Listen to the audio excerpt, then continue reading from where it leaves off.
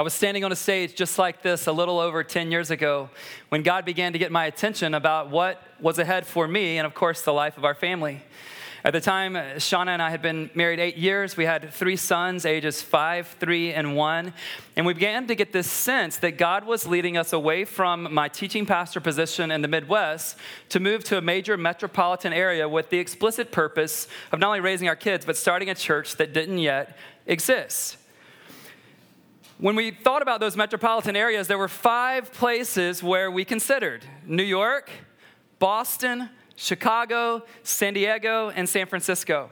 Out of all 5 of those cities, San Francisco was the only city that I had never been to in my life. I'd been to all 4 of the other ones, loved all 4 of the other ones.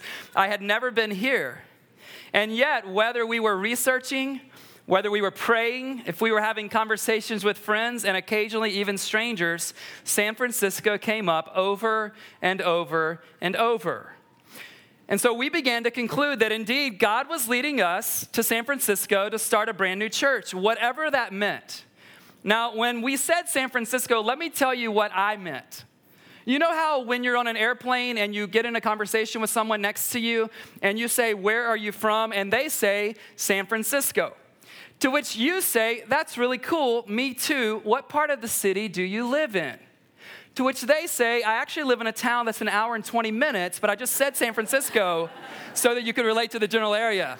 When I said San Francisco over 10 years ago, that's honestly what we all meant in the beginning, because we thought from the Midwest to the Bay Area is enough. We could not do the city. And so Shauna and I, along with 2 other couples, Lindsay and Ben Lee were one of those couples, and Tim and Kristen Milner, who are no longer here, we began to pray for 50 days. God, would you show us? We literally could afford a 4-day trip to the Bay Area. The 6 of us shared a room, but we don't need to get into all of that. We prayed for 50 days. God, over the 4 days that we're in the Bay Area, we'll choose a different area, north, south, east, and in the city, and we are asking you to show us where it is you want us to move our family with these 3 small boys and to start this church from scratch. And so on day 1 was November 30th, 2008. Day 50 was Sunday, January 18th, 2009. And after I spoke at my church that morning, got on a flight, Shauna and I, we met the other 2 couples who flew in from 2 different states. We met that night, and we literally asked God to show us during those 4 days, where would you have us move and start this brand new church? I do not recommend everything we did on that trip.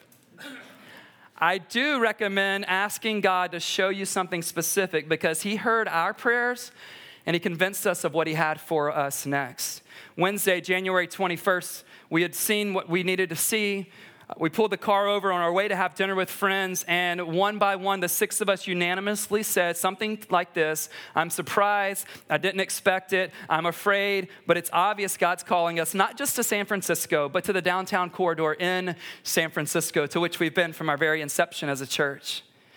And so to Thursday, January 22nd, the first day in our entire lives that we woke up knowing that this was the commitment we were making with our entire lives, flying on a plane back to the Midwest, realizing that these little human beings who haven't started school yet, their lives are about to be disrupted forever. Guys, that was Thursday, January 22nd, 2009. Just to prove it to you, because of what I'm about to tell you, let me show you my Southwest flight receipt from that day. January 22nd, nonstop out of SFO to Kansas City International Airport. There it is. Just so you know what happens in 10 years, I had to retrieve this through my Yahoo email account. January 22nd, 2009, on a plane, headed home, wondering what in the world did we just commit ourselves to. Fast forward 10 years to this past Tuesday, January 22nd, 2019, Shauna's very first book with a major publisher was released on this day. And every one of you, you're getting a copy, 1 per family today, so you'll get that on your way out, even if you're not going to read it, just for our own insecurity, her insecurity. Just act like you're going to. Tell her you can't wait to get into it, even if you never do. Give it to someone else. What most people don't know is that Shauna's book was supposed to release either in March or April.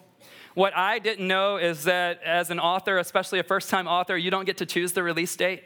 What I didn't know is that books always released on a Tuesday, and it just so happened that January 22nd, 2019 just so happened to be a Tuesday.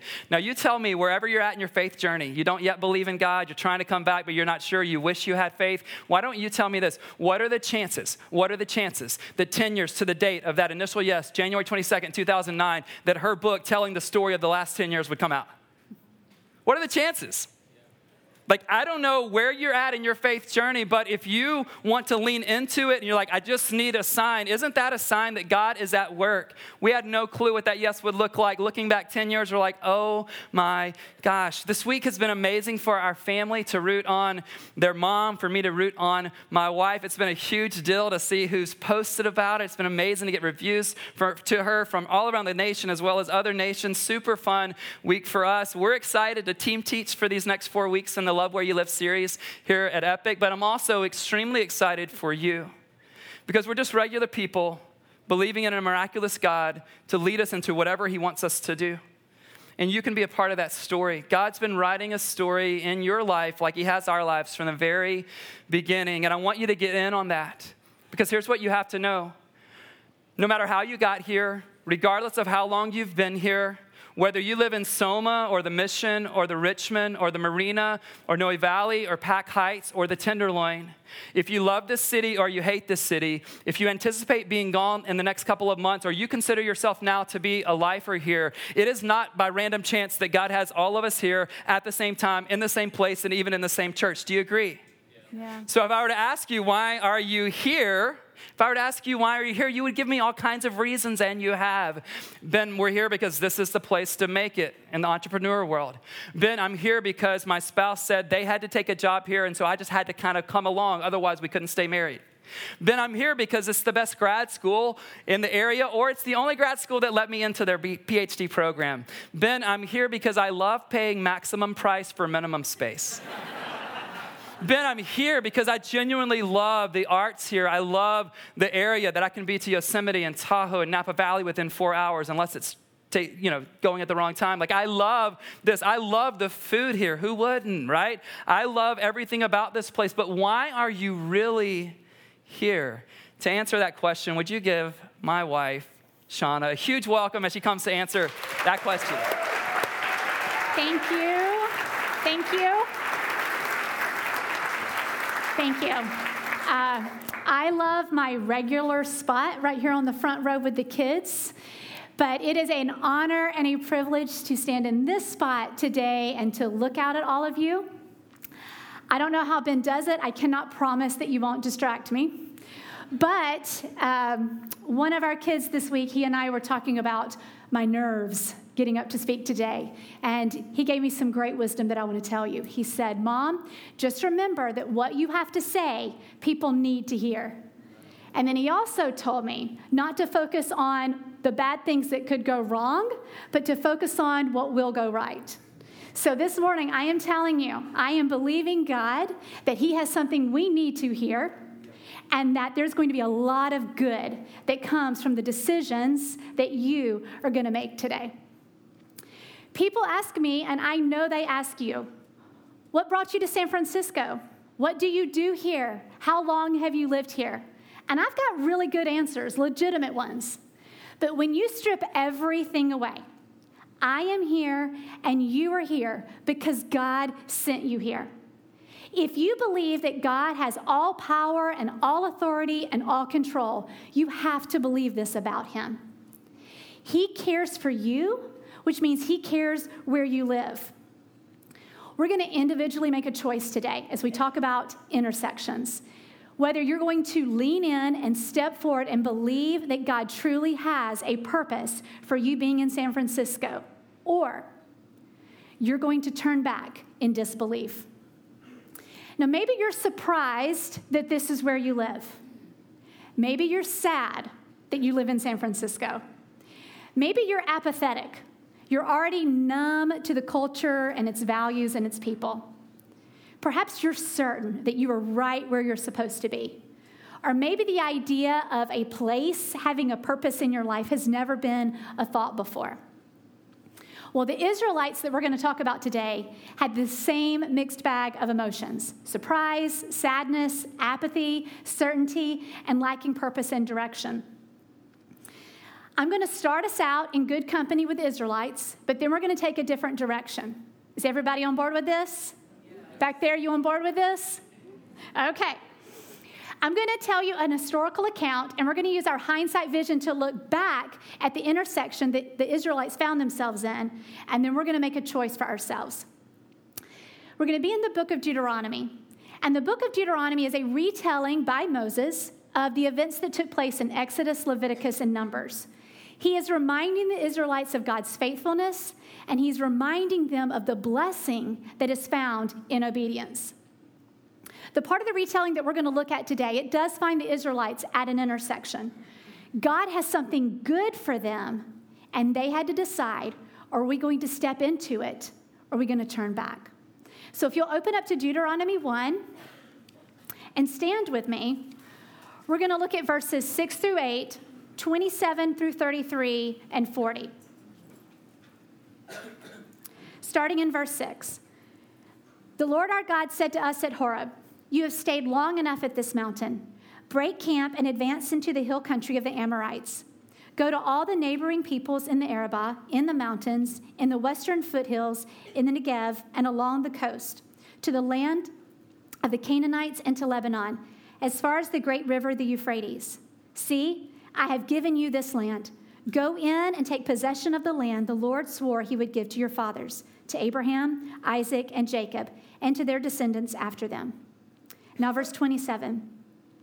"You grumbled in your tents and said, 'The Lord hates us.' So he brought us out of Egypt to deliver us into the hands of the Amorites to destroy us. Where can we go? Our brothers have made our hearts melt in fear. They say, 'The people are stronger and taller than we are. The cities are large with walls up to the sky. We even saw the Anakites there.' Then I said to you," this is Moses, "do not be terrified. Do not be afraid of them. The Lord your God, who is going before you, will fight for you, as he did for you in Egypt, before your very eyes, and in the wilderness. There you saw how the Lord your God carried you, as a father carries his son, all the way you went until you reached this place. In spite of this, you did not trust in the Lord your God, who went ahead of you on this journey, in fire by night and in a cloud by day, to search out places for you to camp and to show you the way you should go." And finally, verse 40. "But as for you, turn around and set out toward the desert along the route to the Red Sea." You may be seated, and may God bless the reading of his word. God speaks through Moses to his people. He tells them, "See, I have a good land for you. I want you to go in. I want you to meet your neighbors. I want you to take possession of the land." This is the intersection for the Israelites, to believe that God will be with them as he has been in the previous places that they've lived. God cares about you. He cares about where you live, and he cares about where you're going. Next week, we're going to discuss place.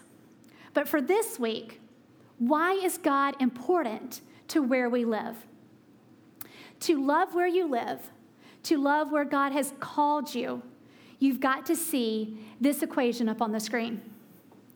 It is God plus place plus you plus all of us will give us a love for where we live. If you want to know where we're going the next 4 weeks, this is it. But let me tell you, if you only see one of these elements, if you only see one, you're going to miss out.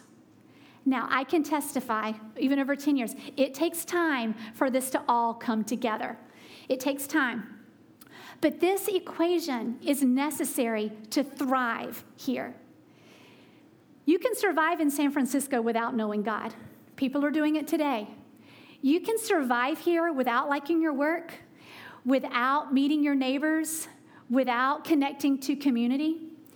You're just not going to thrive here. And we want to see you thrive. And I believe you would have shown up today if that wasn't something that you also wanted. So again, here we are at the intersection. Will you put your faith in God?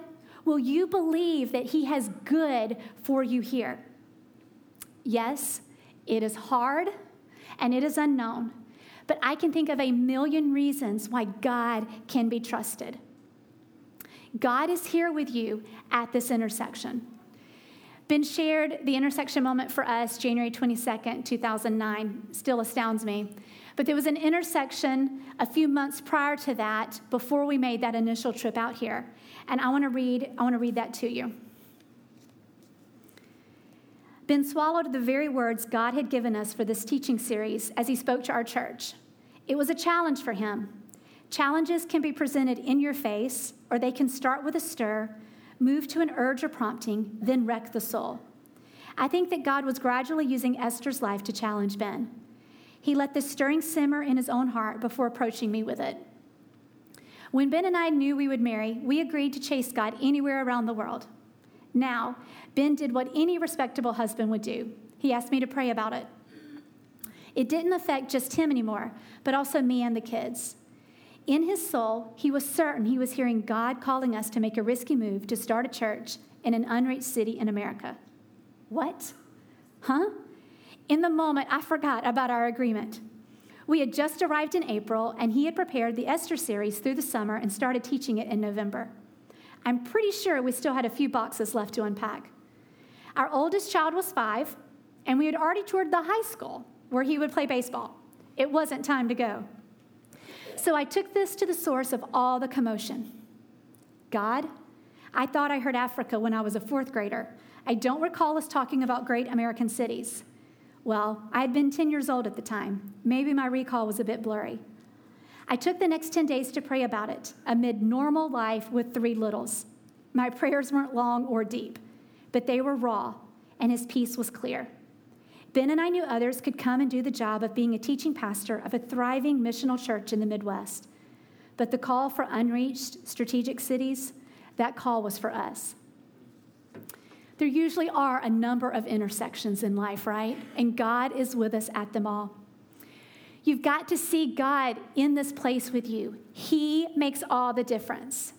If you were to look back at Deuteronomy 1 and highlight the promises that he made with the Israelites, believe that he's made those same promises to us. He gives us the land. He goes before us. He fights for us. He carries us. He shows us the way we should go. I believe that he is doing a fresh work in us that is present and it's for the future.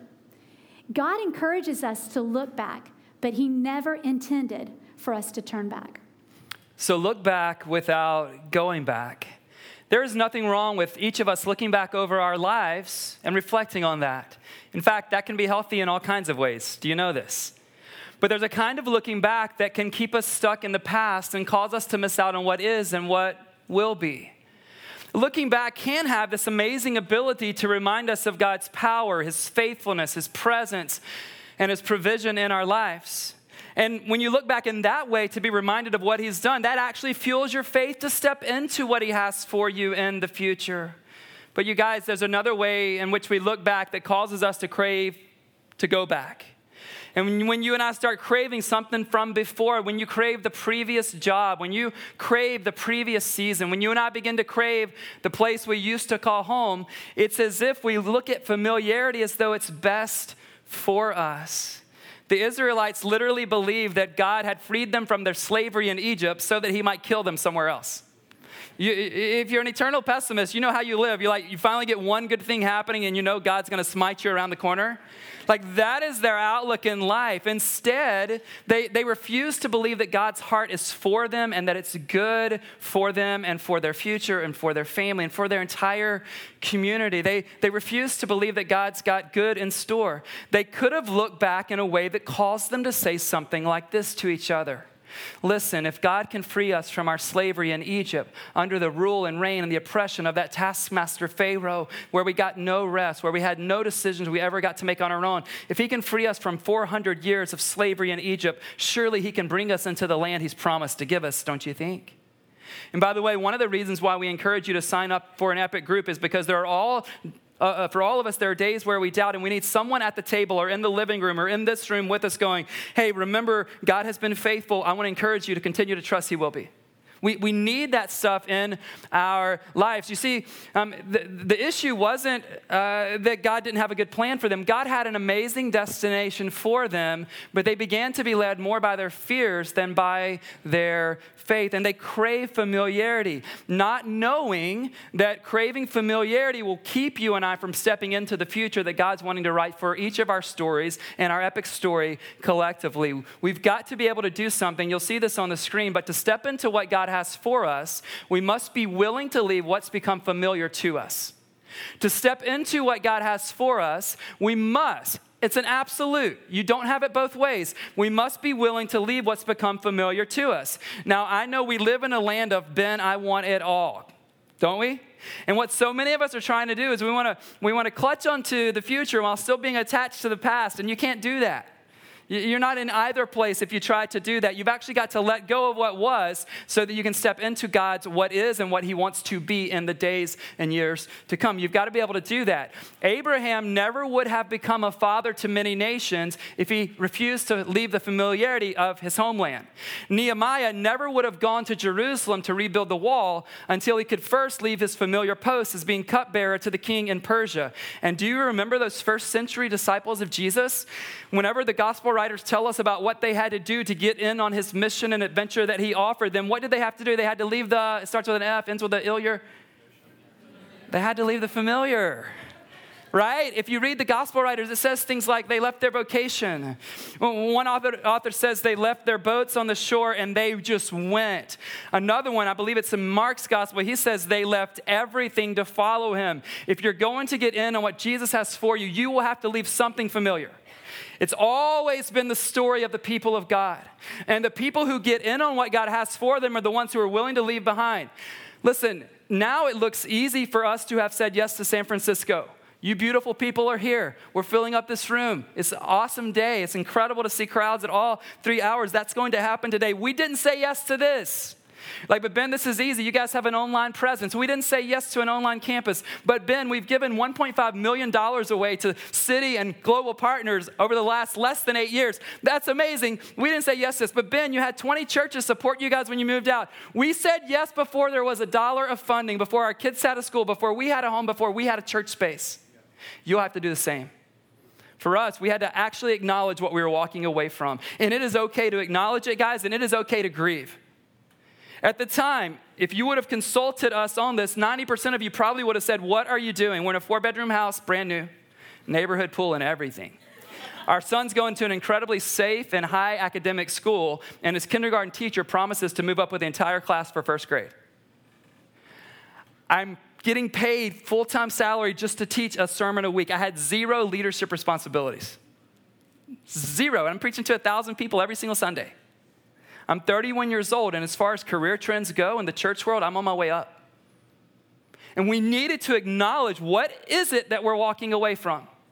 And so we've got a yellow lined notebook paper out, 2 columns. On one column, what are we willing to give up? On the other column, what's not negotiable? 2 things weren't negotiable, our marriage and our kids thriving. Everything else was up to God. We're willing to walk away from it all. But do you think we talk about these last 10 years as sacrifice or as blessing? Do you know who we've met in the last 10 years? Do you know what God's done in the last 10 years? Do you know about our daughter who's come home who would have never came home if we didn't come here first? Do you know about this book that just came out? When you say yes, it's amazing what can happen. Even think about how Jesus had to leave his familiar environment in heaven in order to accomplish the mission of his heavenly Father. Now, I know some of you are like, Ben, the place that I've moved from is so different than San Francisco. Try making the move from a heavenly throne to an earthly stable. I know, but Ben, you don't know the town I came from. It's okay. Throne, stable.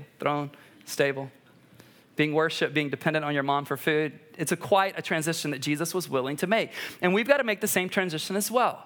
Shauna, a moment ago, referenced that there are constantly going to be intersection moments. And I wish that starting this church was the only intersection we had in the last decade.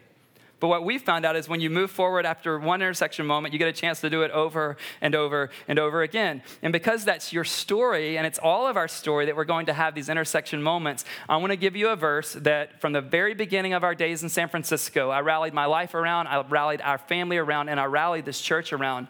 It's the last verse in Hebrews 10, leading up to that great faith chapter of Hebrews 11. And here's what it says. But we are not of those who shrink back and are destroyed, but of those who have faith and are saved. But we are are not of those who shrink back and are destroyed, but of those who have faith and are saved. I know we want lots of categories. Guys, at the intersection, there's only two. You're either a part of those who shrink back and are destroyed, or those who step forward in faith and get in on what God has for them. How are you going to play it?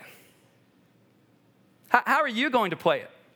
And just so you know, we're asking ourselves that question now, this week, with all the excitement, all the reaping that's happening in our lives right now. We said to each other, hey, what is it we want to say yes to this week that in 2029 we're glad we did? We're all on a trajectory. What's yours? Hebrews 3:19, speaking about these people from Deuteronomy 1, it says this about them, and I don't want you to miss it. It says, So we see that they were not able to enter because of their unbelief. So we see that they were not able to enter because of their unbelief. Do you know that the journey from Egypt to Canaan, the promised land, was supposed to take 11 days? 11-day journey. Guys, they spend 40 years in the wilderness, and most of them never set foot in the land. Not that they had to figure out a way to get there on their own, the land that God was giving to them. Here's a question for you. I want it to capture your heart. I'm okay if it stings a little bit because it's worth it. How many times do we miss out on what God wants to bring us into? How many times do we miss out on what God wants to bring us into? I can only imagine what we would have missed out on this last decade if we had not said yes. Maybe even some of you might have missed out on some things if we had not said yes. What have you missed out on? Here's what I know about my life. I've missed out way too much, and I'm resolute about not missing out anymore. You've missed out way too much, and my encouragement to you, I don't care what the job says. I don't care how hard it is. I don't care what your plan is. My encouragement to you is be resolute about what God has for you, because here's what I've got to let you know. God isn't back where you used to be, and God isn't with you where you think you will be one day. He's with you right here. And so, church, it's time for us to decide that we are not going to miss out. In fact, we are going to get in on what God has for us at this time, in this place, with these people. What image does come to your mind as you look back at how God has worked in your life? Do you have an image?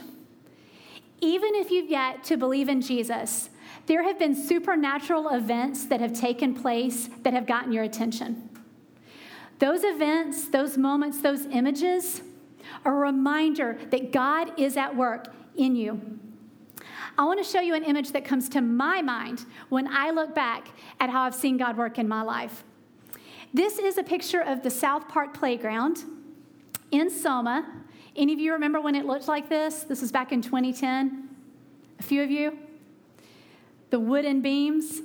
Well, I remember taking the boys in a stroller. This is the very first park we had found living down here in Selma. And I remember taking them only to realize we had to wait our turn. The slides and the swings were filled with 20-somethings on their lunch break eating their foiled wrapped burritos. But they eventually had to go back to work, and the kids got to play. But now I want you to look at this picture of the same playground now.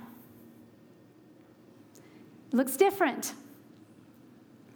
These two pictures, are a reminder to me that had we turned back and not walked forward, we would have missed out on what God had for us. What is that picture for you? No, God's not building playgrounds here in San Francisco, but you know what? He's building community, and He's bringing peace, and He's bringing people here, and He's got your days planned out, and He is ready for your obedience. He is ready for your trust. Looking at these pictures, this playground will never go back and look like it used to look. And some of you need to hear that truth today. God is doing something new and fresh in you and your family, and it's time to move forward for what God has in store. If God is a sending God, you have to understand that once He calls you to the intersection, He's going to be with you on the other side of the intersection. Because I believe this, breakthrough happens on the other side of the intersection. Breakthrough happens on the other side of the intersection. If He's a sending God, He doesn't wave us on, He moves with us. We step out to trust and obey. He fulfills His promises, the very ones that are in Deuteronomy 1, of carrying us, going before us, fighting for us. He sends us we live sent. To live sent is to live like we're supposed to be here, to live like God really does have a plan and purpose for us being here. Deuteronomy is Moses' words, but Joshua does something very similar in recounting all the way back to Abraham. How good God is to his people who will trust him and obey him and walk with him, having no other gods. Now, I don't know why Joshua gets a book named after him and Moses gets stuck with Deuteronomy. But nevertheless, we're going to read Deuteronomy 24, and I want you to see what God promises will happen on the other side of this intersection. Let's look at verses 13 through 15. So I gave you a land on which you did not toil, and cities you did not build. Sound familiar? And you live in them, and you eat from vineyards and olive groves that you did not plant. That's just right up the road. Now fear the Lord and serve him with all faithfulness. Throw away the gods your ancestors worshipped beyond the Euphrates River and in Egypt, and serve the Lord. Here's the intersection. But if serving the Lord seems undesirable to you, then choose for yourselves this day whom you will serve, whether the gods your ancestors served beyond the Euphrates or the gods of the Amorites in whose land you are living. But as for me and my household, we will serve the Lord. We are all serving something here in San Francisco. Does your past have a grip on you? What your parents believe? Your family religion? Or have you moved here not knowing what you believe, so you have just begun to pick and take from what this city believes? It's going to show up in everything we do. We are either making fear-based decisions or faith-based decisions. Fear-based or God-forgetful. Faith-based or God-trusted. Can you imagine what would happen if we, the collective people of God, said what Joshua said in 24? We are here because God has us here, and we are going to follow and serve the God who has called us. He will be our God, and we will follow his ways. We're going to make decisions with integrity at work, and even when it's inconvenient, we are going to meet our neighbors. We're going to live lives with purpose, and we're going to choose to believe that by saying yes, that breakthrough is going to be on the other side of this intersection. I believe this. If we will love God, he will give us a love for the people and this place. You remember Moses' story. He did not grow up. He had a very different upbringing than where he was raised, where he was living. He was being raised by the people in the palace in Egypt. But he would be the one that would lead his own people group away from the people in the palace. I don't know about you, but I have a love for San Francisco, even though I wasn't born and raised here. It's still a growing love. The Israelites, whether they were in Egypt or Canaan, the desert or the wilderness, God wanted them to love him above everything else, above their families, above their possessions, above their country. They could thrive under God's hand and under his provision, even though they were surrounded by enemies and they were living in a new place. So how do we actually love? We do it little by little. You do not have to overwhelm yourself tonight by throwing a dinner party for your entire floor or your whole street. It starts with a hello. Even that sometimes seems like a lost art. You start a conversation with the person serving you lunch today. You say hello to the mailman or the Uber driver. You encourage that new dad at work. You invite someone to come next week. They get a free book. While we must make a personal decision to step in and through this intersection, I want you to look around. This room is full, and you're still looking at me. Look around. Look around. This room is full, and it's still early on in 2019, where we can look forward even just into this year at what God might do with the people in San Francisco who say, yes, we believe, and we are going to trust the God with our future. Let's let these be the stories. We're sharing our story. We love sharing our story. But you need to share your story with people around you and let these chairs be filled with the people who already call San Francisco home and those who have yet to move here because you have stepped into your purpose. It's time for us to look forward together, to step out into this intersection. Guys, you know it already. It's not a secret to us. We are living in a really good land. And it is not by accident that we are here. We're going to choose to remember what he's done in the past and let that be the faith that fuels us for what's ahead. We've seen God start a church here. There are over 1,000 different people that attend Epic every month. We've seen housing miracle after housing miracle. God has given us favor at our schools and in our jobs and in our neighborhoods. Christians are choosing to stay and churches are being planted. As you've heard today, the big idea is that God is a sending God. But perhaps for you, he has sent you to San Francisco so that you would return to him or so that you would find him for the very first time. God wants you to know that he has sent you here so that you would find him. And I know that maybe it's been anything but a straight path to get here. And maybe there was a lot of pain and confusion leading up to this. But I really believe that God has a purpose for you being here today. You see, when he put this vision on our heart 10 years ago to start this church, he knew you'd be here. He knew we would all be here today. He had us on our mind. God is that strategic, and he is that loving. This is an intersection. This is an intersection for you to return to God and say yes today, or to say yes to him for the very first time. If this is your intersection moment, when this service is over, do not walk out the main doors of this church without first stopping in the lobby and getting a resource bundle for our team. That bundle is going to help you for what's on the other side of the yes that you're going to declare to Jesus today. I'm going to ask right now for our worship team to come up and for the rest of us to close our eyes. We're at an intersection right now, every one of us. Whether you're saying yes to Jesus for the first time or today you know that he wants you to return to him. For the rest of us here, it's time to say yes, believing that Jesus has a purpose and a plan for you being here, and it's not by accident. Saying yes to God today, it will change the trajectory of your family, of your work, and your experience in this city. Will you? Will you say yes? God, my answer is yes. And Epic, this is not just a verbal answer. This is an action answer.